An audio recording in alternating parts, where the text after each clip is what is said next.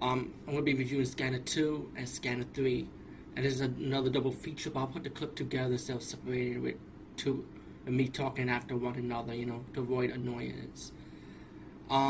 Scanner 2, I love this movie. It's really awesome. The character's about a young man, goes by the name of David, and he never experienced his scanner power fully because he was born in a farm. So he lived in the city, and he experienced his power when he was in a panic to protect his woman from these robbers in a market.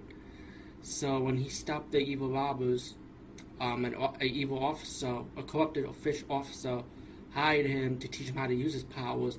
But actually, the officer actually wanted his powers for his own personal gain, so he could take control of the city. And while he also has an evil scanner by the name of Drake, which David has to stop. So he has to stop the official from taking over the city for his own evil use, and stop an evil scanner.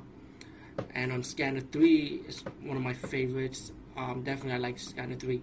You want more head explosion, you definitely will get it from Scanner 3. I love the special effects. It's typical Scanner effects.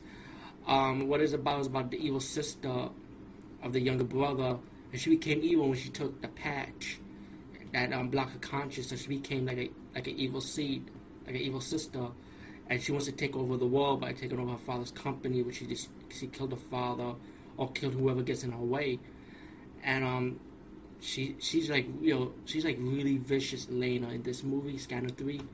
You gotta check it out. Vicious female villain, and her brother Alex has to go stop her. This is more action packed. It's like a martial arts version of Scanner without the karate. Well, you have your karate moments in the movie, but mostly there's a lot of Scanner action going on. So Scanner 2 is really good, and Scanner 3 is good in my opinion. I liked it.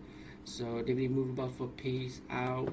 See you later. I'm taking a break. I'll be back. Don't get yourself twisted.